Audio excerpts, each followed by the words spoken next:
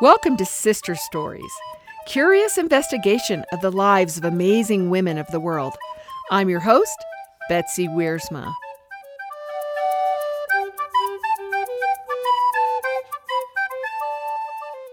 Today's sister story is Julie Geller.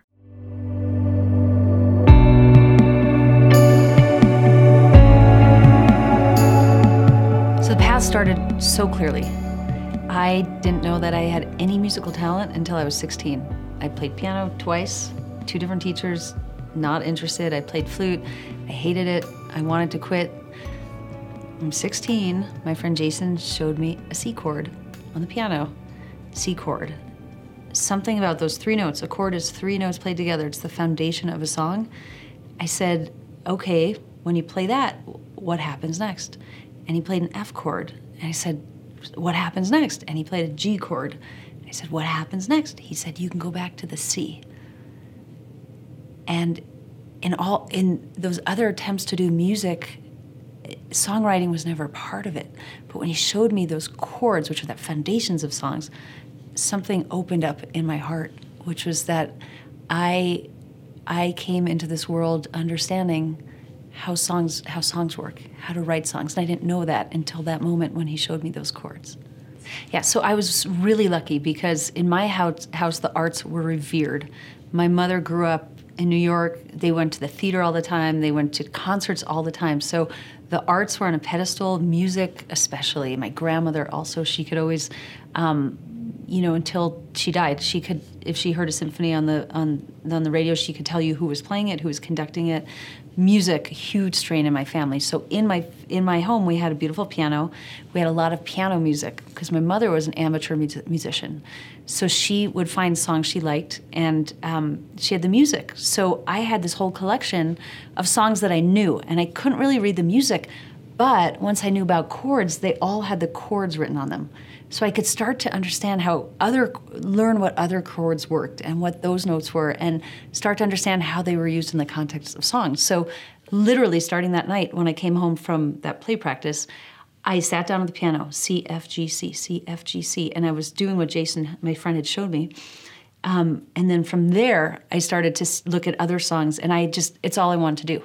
It's literally all I wanted to do. My friends would call me up on a Sunday, hey, you want to go out? I'd say, no, I'm playing the piano. And I would sit there for hours. It felt to me for so long like I was on my own learning it. And in retrospect, I don't know why I felt that, because actually my mom, once I was obsessed with piano, she said, why don't you study with this teacher? Turned out not to be the right teacher for me, but I did have somebody helping me. And then I went to college, and in college, I didn't know how to advocate for myself. Where I went, it's like you did classical music or you did jazz. Had I known when I applied to college who I wanted to be, I wouldn't have gone to that school. But I didn't fit in. I didn't have the confidence because I couldn't really read music. I didn't know any music theory. I was basically self-taught, and I couldn't advocate for myself yet. So I just did it on my own. I'd stay up like all night. By junior year, I bought myself a guitar. Actually, going back a little bit, from the moment I arrived in college, I was trying to get a band together. I was like, that's all I want to do. I want to play in a band. And I couldn't get anybody to care about my music because I'm a beginner pianist. I'm writing these songs. I just couldn't get anybody into the band. I found sheets. I still have them, sheets. It's like looking for a band called Julie. It was from like 1993. Yeah. And I couldn't get anybody. So finally, junior year of college, I said, well, maybe if I play guitar, that will be more self-sufficient. So I can then, I can get up there on my own. Like I'd seen people get up on their own playing guitar. So I bought a guitar and I taught myself how to play. I said, I'll just start this way. And then that started my being able to perform a little bit more and starting to get people on board. Like my last year in college, I found a bassist who would play with me. It was really slow to get people on board. But by then I think I had started my path of individualism. I think by that point, it's like, all right, I can do this by myself. Mm-hmm. So it took me a long time to realize my music was a service. I would say I didn't learn that until 10 years ago. So I would say probably for the first 15 or so years that I was doing it, I didn't realize it was a service. There were even though I could do things musically, I hadn't yet developed the intention that I think is the reason people connect with me beyond the music. Does that make sense to you?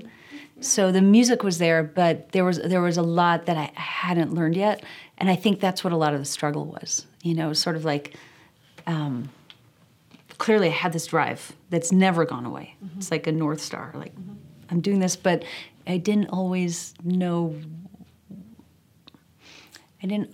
how to use it. So I think it was about 13 years ago, I gave birth to a stillborn daughter. And when that happened, it was like total crisis. My world turned upside down with my husband, our family, everything. And at that point, it was like, you know what? We are going to kind of start again with everything. We have to like rebuild our relationship. We have to figure out our family. It just was a moment of like everything changed in my life. And one of the things that changed in my life was music isn't working. I'm not having fun. I'm standing on stage and it's terrible. I'm sweating. I'm like, when can I get off of this? It's stressful. It's not fun. So I said, I'm not going to play until it's fun. And I didn't play for, I think, 2 or 3 years. Mm-hmm. I said, I'm not going to play until I figure out why it's not fun.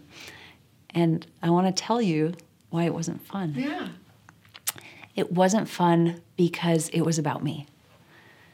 It wasn't fun because I was on stage and I wanted to be admired. I wanted people to say, wow, you're so talented. Oh my God, you're amazing. And that just took all the fun out of it because it meant I was really scared to make mistakes. I was scared to try things. You're never admired. There's always somebody in the audience who it seems like they don't like what you're doing.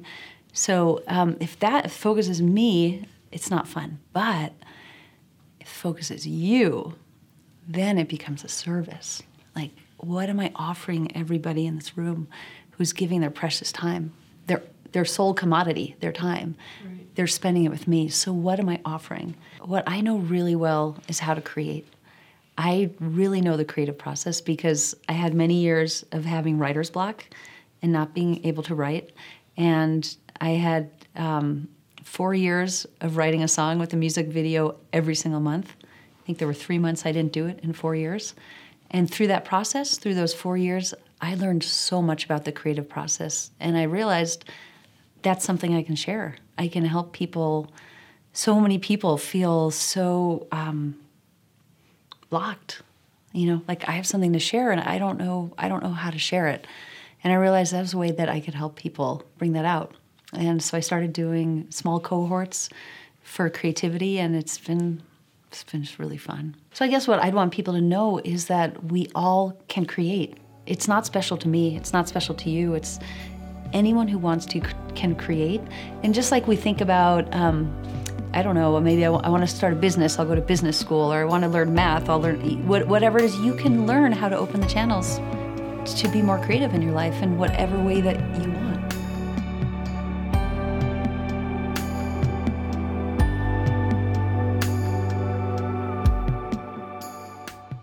Thank you for listening to Sister Stories, part of the Global Sisterhood Podcast Network.